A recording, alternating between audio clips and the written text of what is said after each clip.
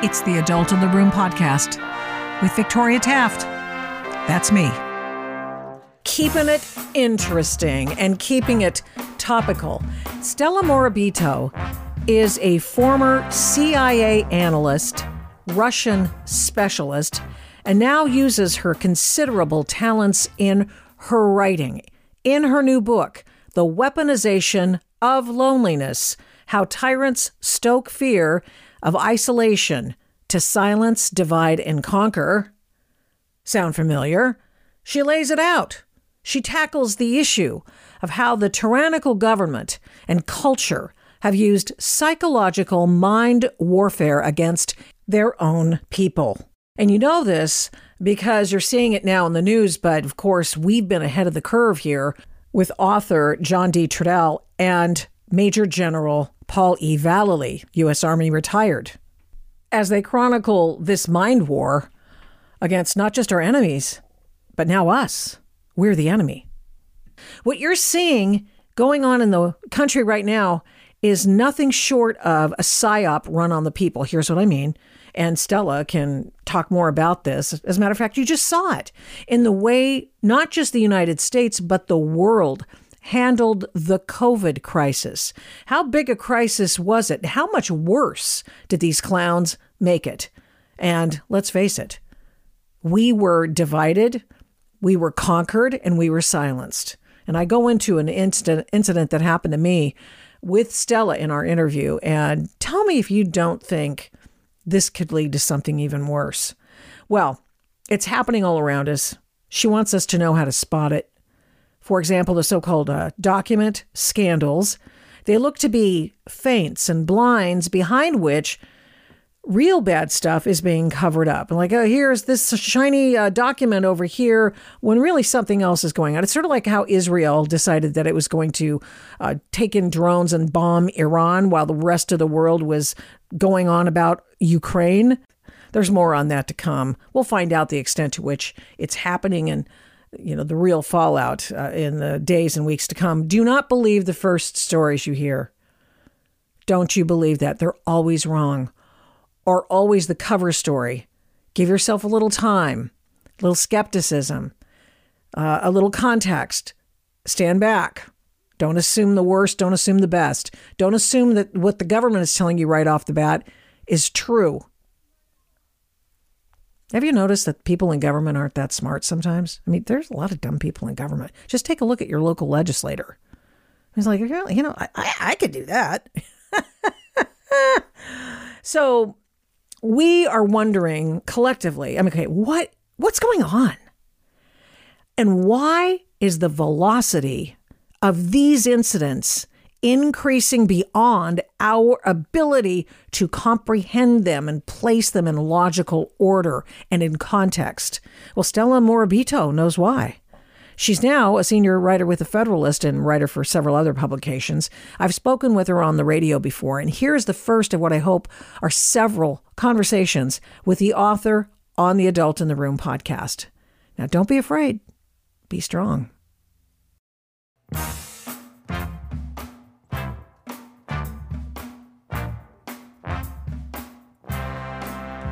Stella Morabito, thank you so much for coming on the Adult in the Room podcast. Your new book, The Weaponization of Loneliness, How Tyrants Stoke Our Fear of Isolation to Silence, Divide, and Conquer. And on the front cover is Tony Fauci, Dr. Fauci. Well, so tell me when this idea that loneliness was being weaponized strike you, and what did you do with the information?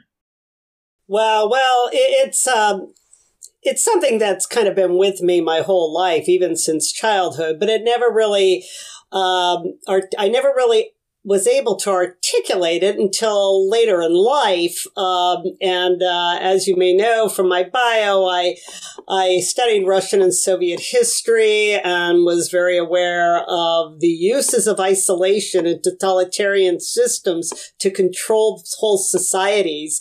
And then later, when I worked at the CIA for a while as an analyst of propaganda and media, communist media, it became even clearer to me that with total media monopoly and censorship, that was one way to isolate people from one another and to instill in them the fear of ostracism for going off narrative. So this idea has been gestating for a long time throughout my life, especially my professional life. And even after I left government to raise my family, I just couldn't help noticing it everywhere. You know, when people shut up to be politically correct and lie about what they believe or just, self-censor, all of that has to do with the weaponization of loneliness. And is this something that you saw personally in your work at the CIA? Well, okay. So you mean like do we do that to people? Oh, yeah. I mean, well, what's interesting is when I was there, it was during the Reagan years, and the mission was still, protecting the Constitution and all of that. At least, I mean, a lot of people would argue that CIA corruption goes way, way back.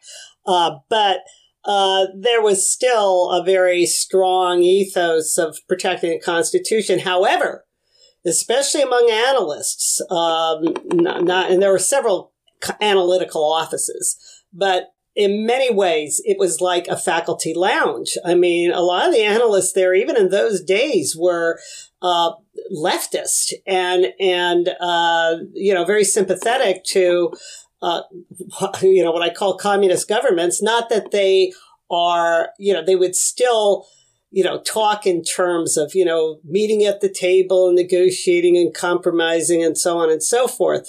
But they were really pushing this kind of, no other way to put it, kind of a Marxist mindset.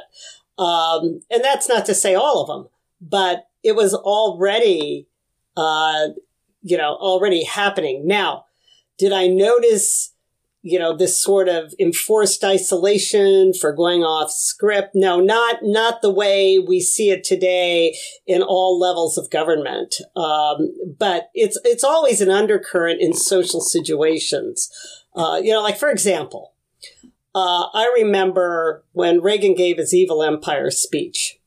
And I thought, wow, and it was like a shot in the arm to all the dissidents who heard about it through other channels in prisons. Nathan Sharansky wrote about how this was just a glorious moment for the prisoners to find out when the guards were talking about it. But a lot of the analysts, in the Soviet analysis office were like, oh, this is horrible. He's doing this, it's gonna, you know what I mean? Yes. And they were very proud to speak that way. And I just was like, that's what I noticed, that there was this, maybe sort of a faculty lounge sort of ostracism for people don't get with their little, mindset. And so that's just one example of, of how I saw it there. But well, let me ask you then, you talked about Nathan Sharansky and obviously in the milieu at the CIA, when you were there looking at these very ideas of weaponizing loneliness, you all must have read Solzhenitsyn, because he was brought into prominence by Reagan in the West and, of course, through his own writings.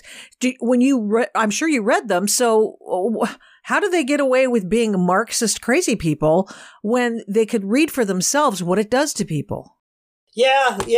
Well, I'll tell you, Victoria, this is an old conundrum. I mean, this is we very often say and do things that really go against our best interest if we believe that saying and doing those things will get us social acceptance. I mean, my thesis, the heart of my thesis, is something that I think a lot of people instinctively understand, which is that, as human beings, we're hardwired to connect with other people. We can't survive in isolation. We depend on others to navigate the world. And we depend on, we want and we strive for and we crave strong relationships, friendships, with others. And the flip side of that need is just a primal fear of being ostracized, of being cast out of society.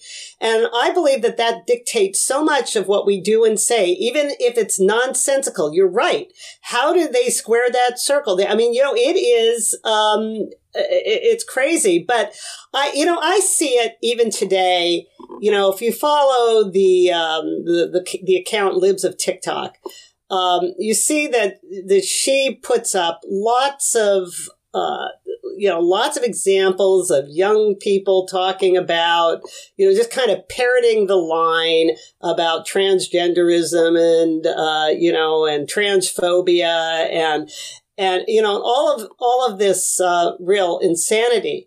Now, when I look at those videos of the, teachers and youth and, all these people pushing things like drag queen story time and all that, what I see when you strip it all down, what I see is an individual who is very misguided, really, well, not all cases. Some cases are pretty bad, but in a lot of cases really ought to know better.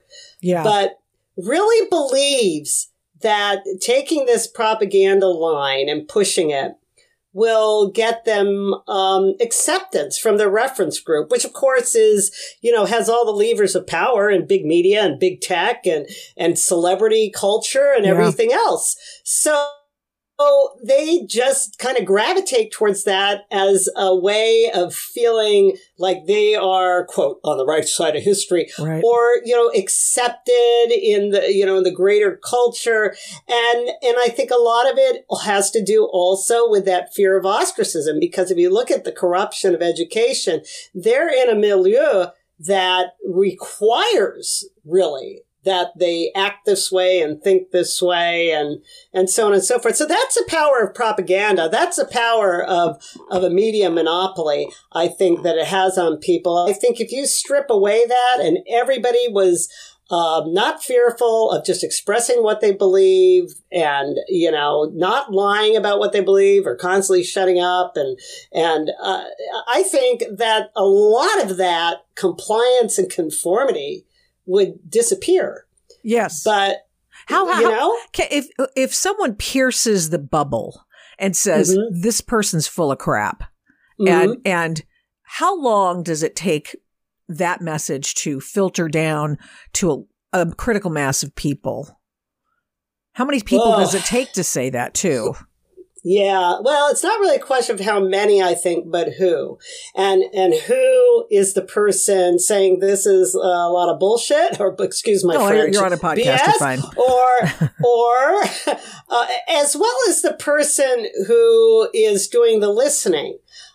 So much depends on whether or not you're talking to somebody who's really far gone, or someone who's a fence sitter. Or, and this is the best case scenario, someone who may agree with you wholeheartedly, but just needed that little nudge. And believe me, there are a lot of people out there like that, but too many people are afraid of speaking up. And so we don't always know who agrees with us and who doesn't. But when you're dealing with the people who are just trying to push these messages, I personally don't believe most of them really believe that stuff. I think they just are overwhelmed by this, this fear of ostracism, as well as this intense craving to be accepted, which is very natural. It's very natural, the human impulse. And that triggers the conformity impulse in people, which, there's so much isolation already that has caused people to behave this way. We've got so much in brokenness in family life. We have so much brokenness in community. I mean, with broken families, you're always going to get broken community. And of course, what's happened to institutions of faith and many of them bebeing subverted to a lot of this as well. Yep. So sacrificed, you can say it. Sacrificed. And when these, when when we lose as a society so much of that cohesion that comes from these primordial institutions, family, faith, community, friendship, all of these, when there's so much brokenness in that sphere, the people, and there's so many of them in youth who have experienced that brokenness, are going to be often looking toward the mass state for a sense of bonding. Purpose. Because there's exactly. And so when you have that, that's my point is this is what we're up against. So it's not going to be like an overnight recovery, obviously. Yeah. It's a long road, but it's one that we absolutely have to do. And it's asymmetric. We can't depend on any of the institutions to, do it through. There's some in the media. I mean, it's like a handful, a 1-digit percentage point. There are some cracks in some of these institutions, but for the most part, education, forget it. It's not going to happen through the institution of education. It's not going to happen through the institution of the media. It's not going to happen through pop culture. It can, like I said, trickle up through cracks if, we know how to do that. But it's all going to start in the hidden sphere. That's what Václav Havel, in his famous essay, The Power of the Powerless from 1978 wrote. All of this has to happen in the hidden sphere. That's kind of like the one-on-one conversations that trickle outward, that ripple outward, that can change society. He wrote in communist Czechoslovakia about that. So, this is something that has to come from with each one of us, and we have to keep talking and understand that free speech is use it or lose it. But I have one other thing. I don't want to just keep rambling, but there's one other thing I think that's really important that goes back to your question of like, how many does it take? So one chapter of my book, I talk about the conformity impulse. And I look at the science, especially I look at the beginning in the 1950s, a famous psychologist, Solomon Asch, did some very famous conformity experiments where he just wanted to see the extent to which social pressure could get people to deny the evidence of their own eyes. So I don't know how many of your listeners are familiar with his line experiments, where he would take the length of one line would be on one card, and you had 3 choices to match it up on another card. And the choice was pretty obvious. You pick 1, 2, or 3 was the correct length of a line. Nothing controversial about that. Nothing political about that.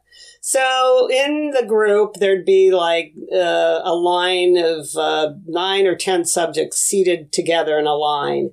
And all of them were collaborators with the experiment except for one.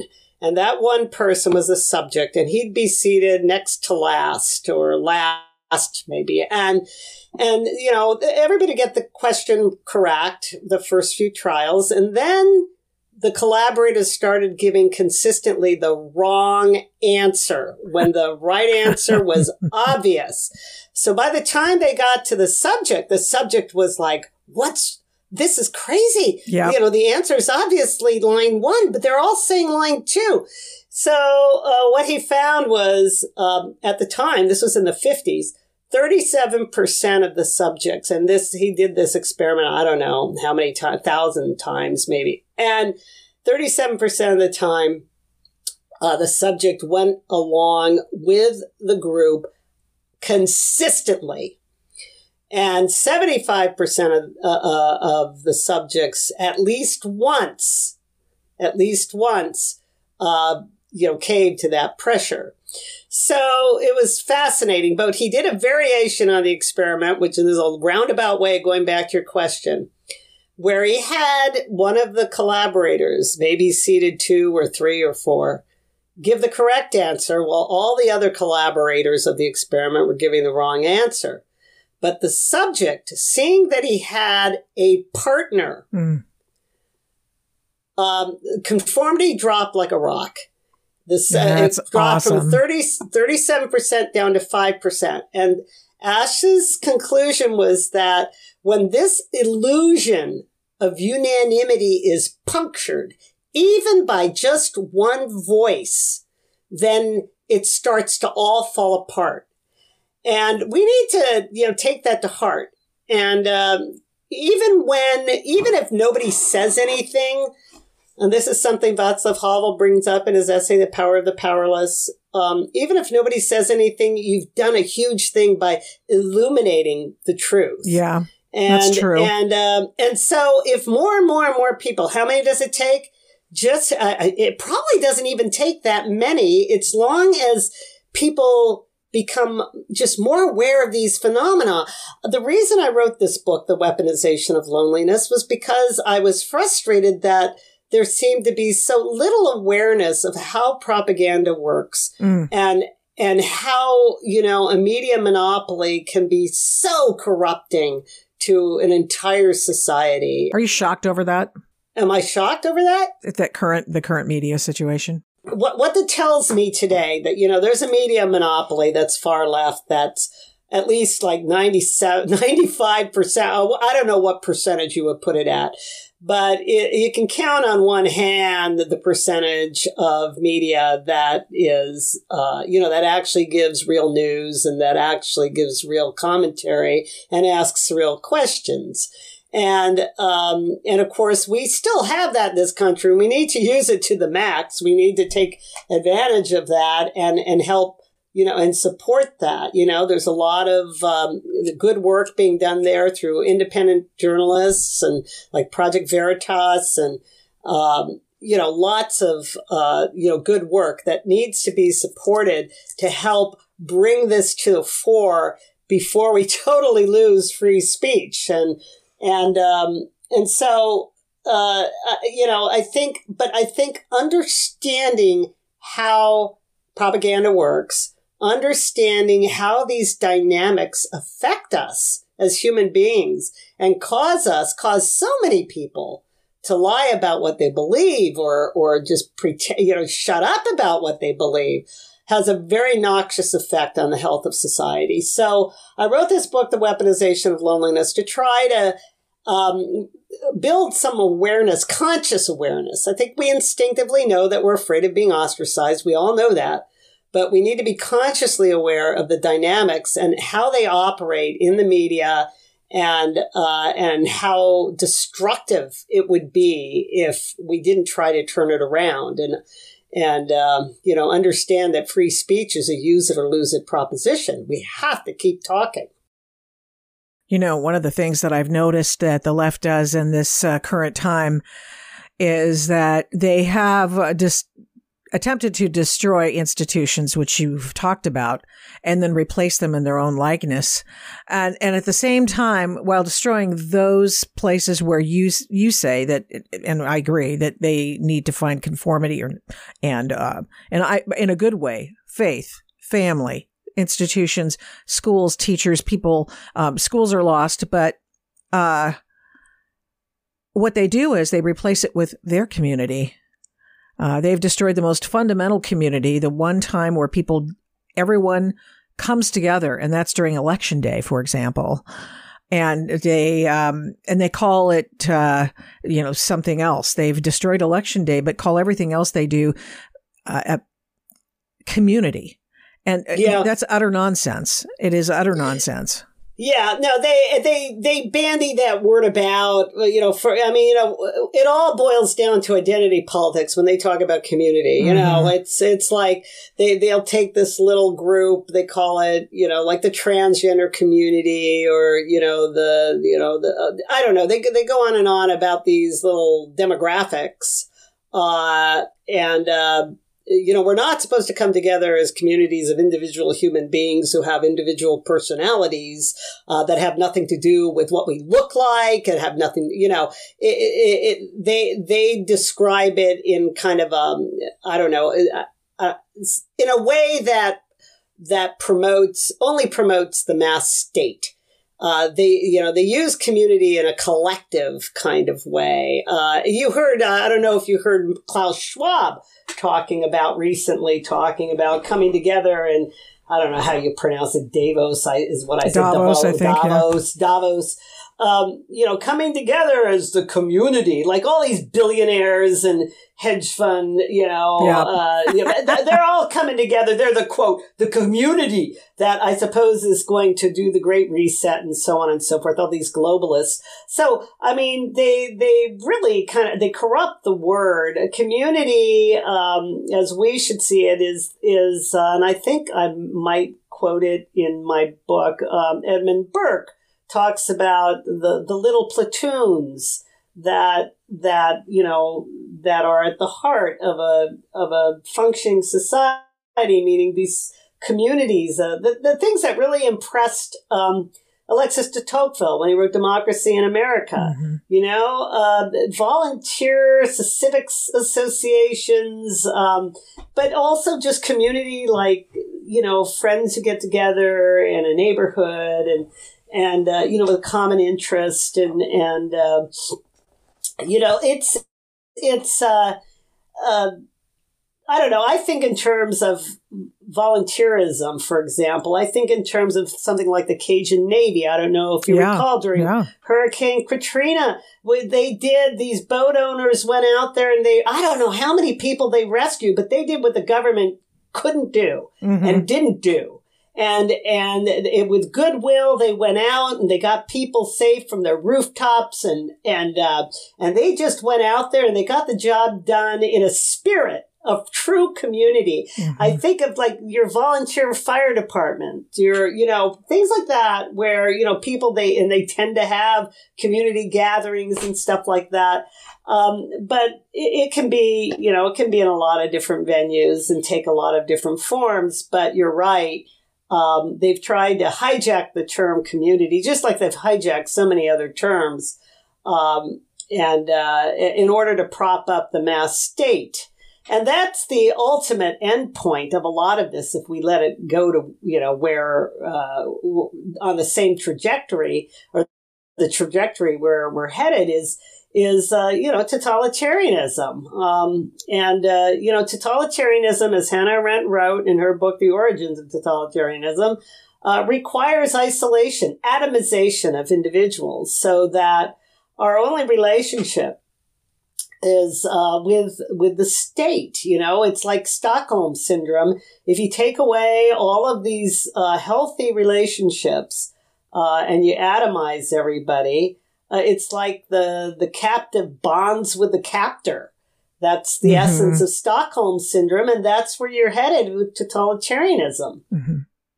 I had an incident, August 2020, I think it was, when I was moving out of Southern California and had to go to the local Ace Hardware to buy several things to help clean the place. I was renting at the time when I forgot something, and I have to tell you that I walked in to the store and had neglected to bring a mask, from which I'd bought one at Ace Hardware.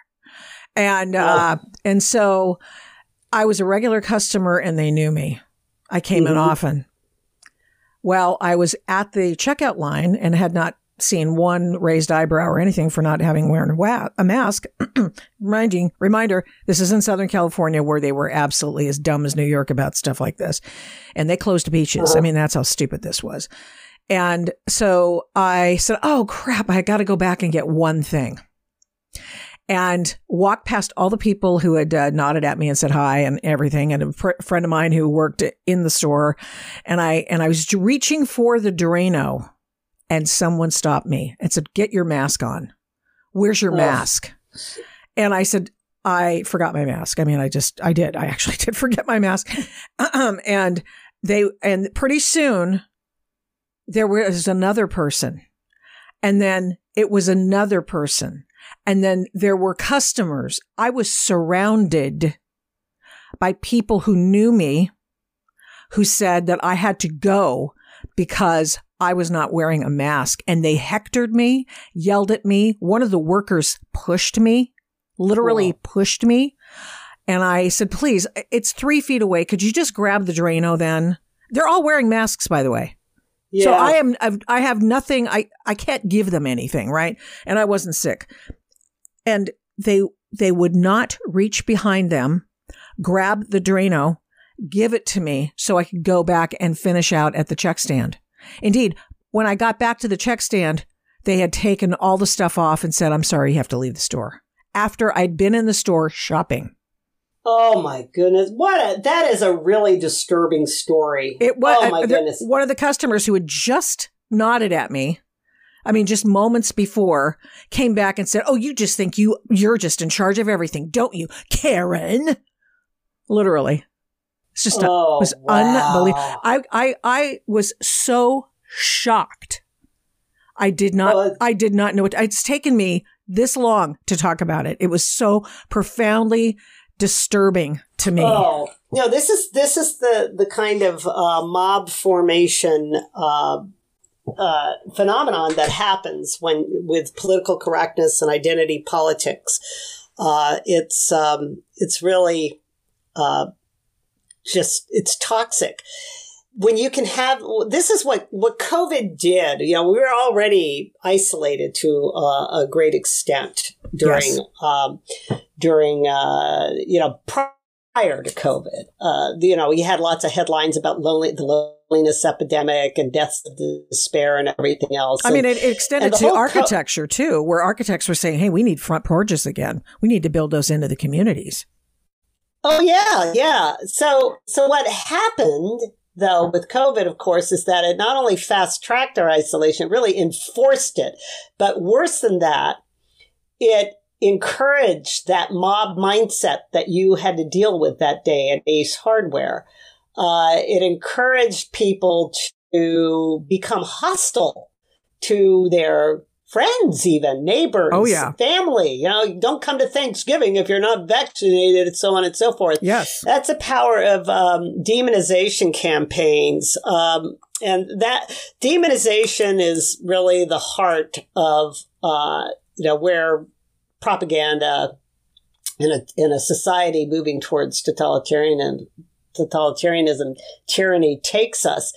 And when I say, and it's not really new, I write about it, during the mobs and the French Revolution, and then of course the Bolsheviks and really horrific, and Mao's Cultural Revolution, with the harassment and hectoring, as well as the beating of people, not even necessarily quote, counter-revolutionary, but just accused. And you weren't safe as a bystander. You had to participate in the humiliation in Mao's Cultural Revolution, those struggle sessions, because if you didn't participate, if you were considered an outcast as well.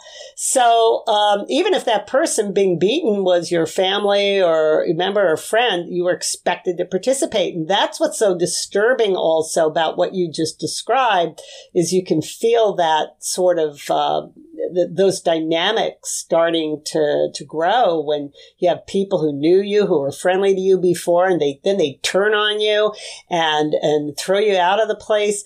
It's really disgusting, but that's why I said we have to become aware of how these mob dynamics work. And demonization is, at the heart of that, and the use of language, especially smear terms, like, Karen. Well, which one did you say? Oh, the guy called me a Karen. I mean, it was just like and I hate that term.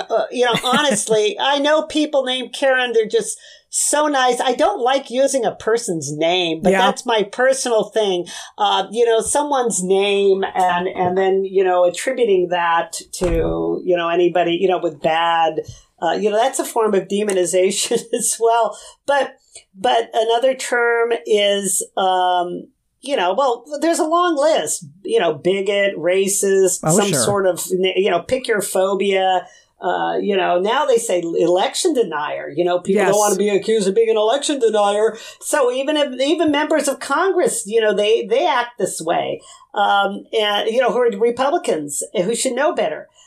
Because they're afraid of being called names. So they'll sign on to stuff that is just not only not what their constituents want, but go completely against their principles. Mm-hmm. And because why? Because they're afraid of being called names, really, is what it boils down to. And anti-vaxxer was another one that was pushed during COVID, and they'll come back with it. I mean, I think in so many ways, but now, white supremacists, conspiracy theorists, you can go on. They keep coming out with new ones in history. If you look at the Bolsheviks, they use the term kulak as a smear term. The Maoists use running dog, capitalism.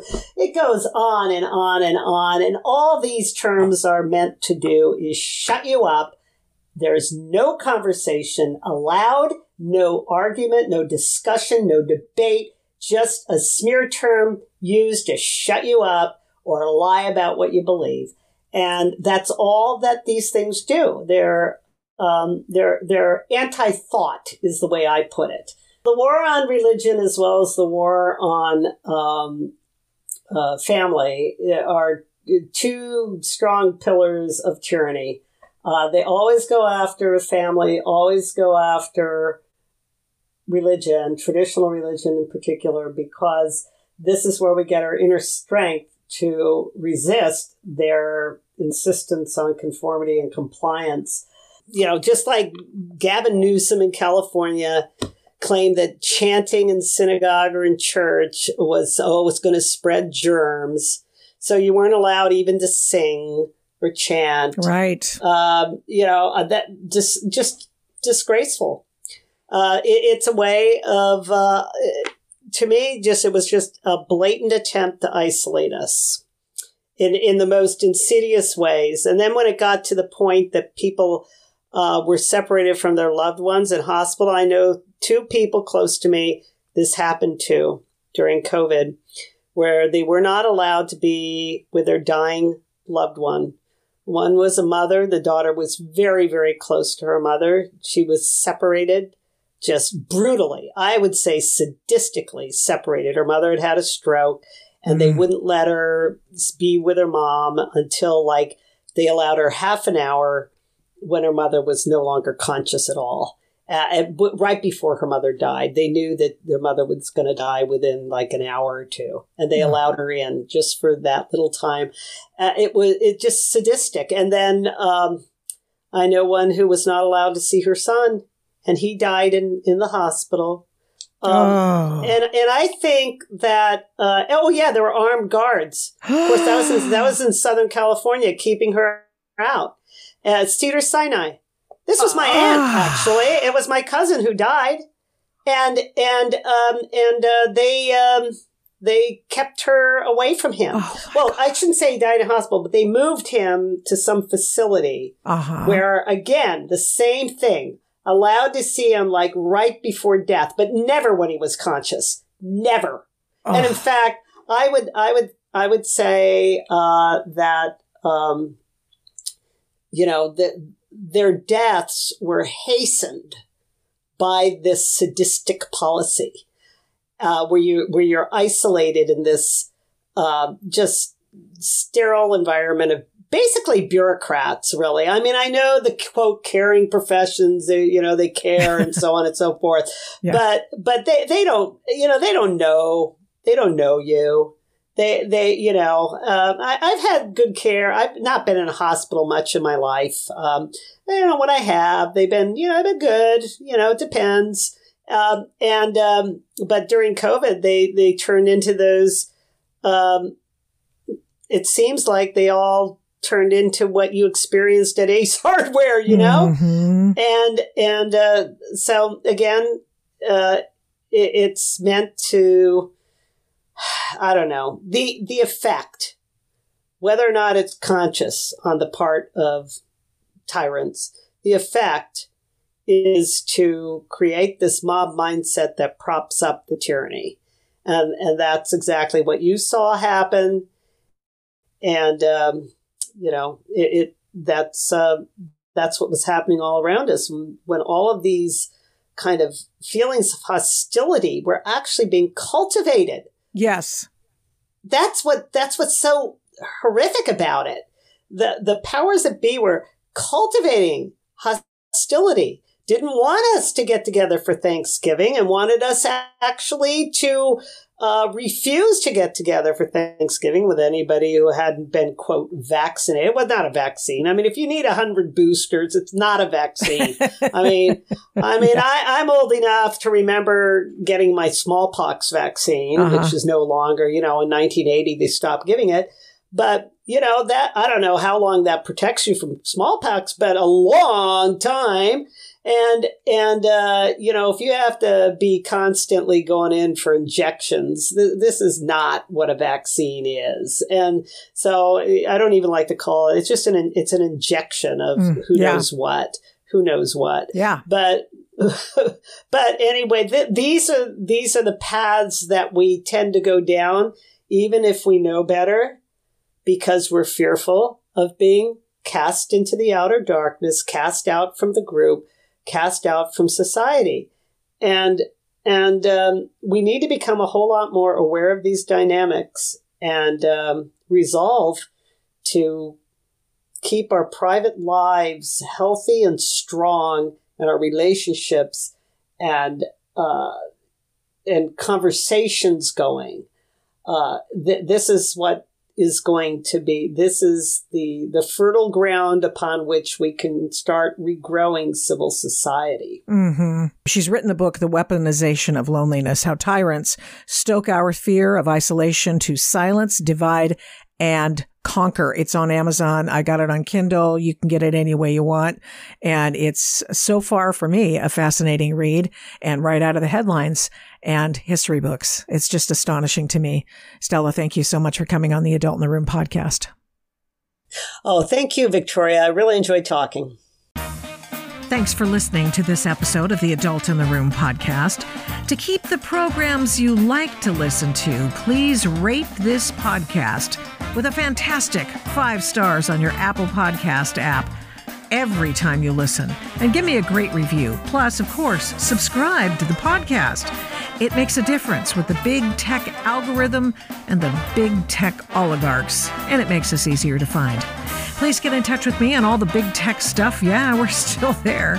Using the names Victoria Taft or the Adult in the Room podcast on MeWe, Parler, Minds, Facebook, Twitter, and Instagram. Thanks to 1ACast for imaging, editing, and production. The fantastic song is Gospel by the March 4th Band of Portland, Oregon. Music for Antifa versus Mike Strickland is Ride or Die by Raps by RC. The Adult in the Room podcast is also a production of Flamingo Road Studios. Remember, head up, heart out, and strive to be the adult in the room. Till next time, mischief managed.